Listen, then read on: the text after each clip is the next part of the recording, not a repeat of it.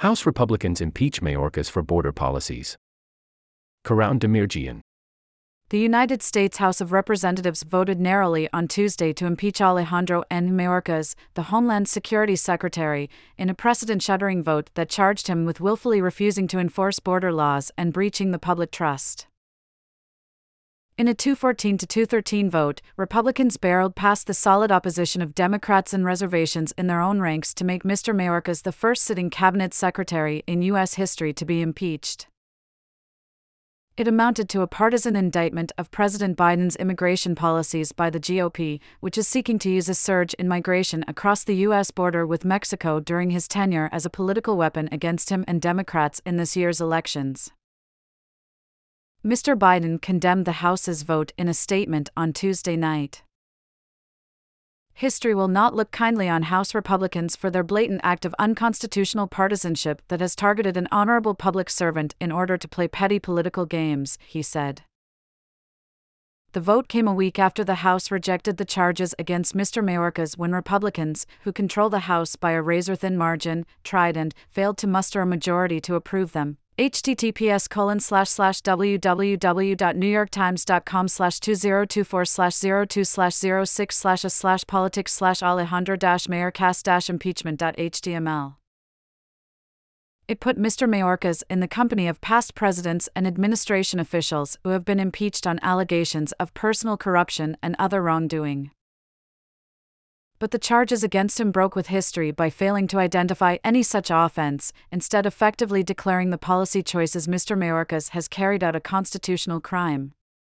The approach threatened to lower the bar for impeachments, which already has fallen in recent years, reducing what was once Congress's most potent tool to remove despots from power to a weapon to be deployed in political fights. Democrats, former secretaries of Homeland Security, the country's largest police union, and a chorus of constitutional law experts, including conservatives, have denounced the impeachment as a blatant attempt to resolve a policy dispute with a constitutional punishment. They said Republicans had presented no evidence that Mr. Mayorkas' conduct rose to the level of high crimes and misdemeanors, the standard for impeachment laid out in the Constitution. The charges against Mr. Mayorkas are expected to be rejected in the Democratic-led Senate, where conviction would require a two-thirds majority and where even some Republicans have called the effort dead on arrival. The House is expected to deliver the impeachment articles to the Senate in the last week of February, according to the office of Senator Chuck Schumer, Democrat of New York and the Majority Leader, and senators would be sworn in as jurors the next day. The one and only reason for this impeachment is for Speaker Johnson to further appease Donald Trump, Mr. Schumer said in a statement, adding that House Republicans failed to present any evidence of anything resembling an impeachable offense. But House Republicans insisted that Mr. Mayorkas had failed to carry out his duties under the Constitution, and they defended the impeachment as necessary. Congress has taken decisive action to defend our constitutional order and hold accountable a public official who has violated his oath of office, Representative Mark E. Green, Republican of Tennessee and the chairman of the House Homeland Security Committee, which prepared the charges against Mr. Mayorkas, said in a statement.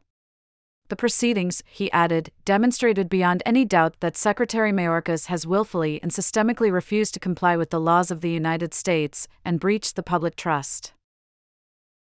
Three Republicans, Representatives Ken Buck of Colorado, Mike Gallagher of Wisconsin, and Tom McClintock of California, lined up with Democrats against the charges. They warned that impeaching a cabinet secretary for the way he did his job would weaken a weighty constitutional penalty and do nothing to address serious immigration issues. We have to stop using these impeachments. If you have policy differences, we have other tools, Mr. Buck said in an interview following the vote, adding that impeachment had become a partisan game that, when it comes to constitutional interpretation, really should be above this. But unlike last week, when the Republican defections were enough to sink the bill, leaders had just enough members present on Tuesday to eke out approval of the charges, albeit by the narrowest of margins. Representative Steve Scalise of Louisiana, the number 2 Republican, returned to Washington from a round of treatment for blood cancer, though another pair of Republicans, Representatives Brian Mast and Maria Elvira Salazar of Florida, did not vote. The absences of 2 Democrats, Representatives Lois Frankel of Florida and Judy Chu of California, allowed Republicans to prevail even so. Had either Democrat voted, the GOP would have failed a second time to impeach Mr. Mayorkas. In a statement posted to social media, Ms. Chu said she had tested positive for COVID-19 and would have voted against the impeachment. In a video posted to social media, Mr. Mas said he and Ms. Frankel got stuck at the Palm Beach International Airport, waiting for a plane with mechanical issues to be repaired. In approving the charges, the House also appointed 11 Republicans to serve as impeachment managers, including Mr. Greene and Marjorie Taylor Greene of Georgia, the right-wing lawmaker who has led the charge against Mr. Mayorkas. Mr. Greene's panel produced a report in which they said of the Cuban-born secretary that they were deporting Secretary Mayorkas from his position. The first of the two charges approved on Tuesday accuses Mr. Mayorkas of replacing Trump-era policies, such as the program commonly called Remain in Mexico, which required many migrants to wait at the southwestern border for their court dates, with catch and release policies that allowed migrants to roam free in the United States. Republicans charged that Mr. Mayorkas ignored multiple mandates of the Immigration and Nationality Act, which states that migrants shall be detained pending decisions on asylum and removal orders, and acted beyond his authority to parole migrants into the country. Democrats have pushed back forcefully, noting that Mr. Mayorkas, like any Homeland Security secretary, has the right to set policies to manage the waves of migrants arriving at the border. That includes allowing certain migrants into the country temporarily on humanitarian grounds and prioritizing which migrants to detain, particularly when working with limited resources. The second article accuses Mr. Mayorkas of breaching the public trust by misrepresenting the state of the border and stymieing congressional efforts to investigate him. Republicans base those accusations on an assertion by Mr. Mayorkas in 2022 that his department had operational control over the border, which is defined under a 2006 statute as the absence of any unlawful crossings of migrants or drugs. Mr. Mayorkas has said he was referring instead to a less absolute definition used by the Border Patrol.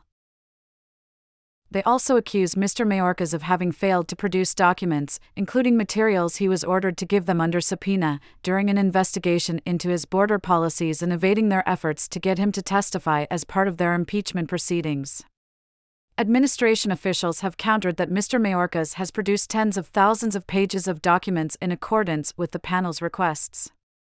He offered to testify in person, but Republicans on the panel rescinded their invitation for him to appear after the two sides encountered scheduling problems. A Department of Homeland Security spokeswoman, Mia Ehrenberg, criticized House Republicans on Tuesday night, accusing them of trampling on the Constitution for political gain rather than working to solve the serious challenges at the border. House Republicans have falsely smeared a dedicated public servant who has spent more than 20 years enforcing our laws and serving our country, she added. Secretary Mayorkas and the Department of Homeland Security will continue working every day to keep Americans safe. On Tuesday, just hours before the vote, the U.S. Border Patrol released new data showing that the number of migrants illegally crossing the United States border with Mexico plummeted by 50% in January compared with December. But December was an all-time high, and the numbers have reached record levels during the Biden administration. The only other cabinet secretary ever to suffer the same fate was William Belknap, the Secretary of War under President Ulysses S. Grant. Belknap resigned in 1876 just before the House impeached him for corruption after finding evidence that he was involved in rampant wrongdoing, including accepting kickbacks. The Senate later acquitted him. Hamed El-Aziz and Kayla Gua contributed reporting.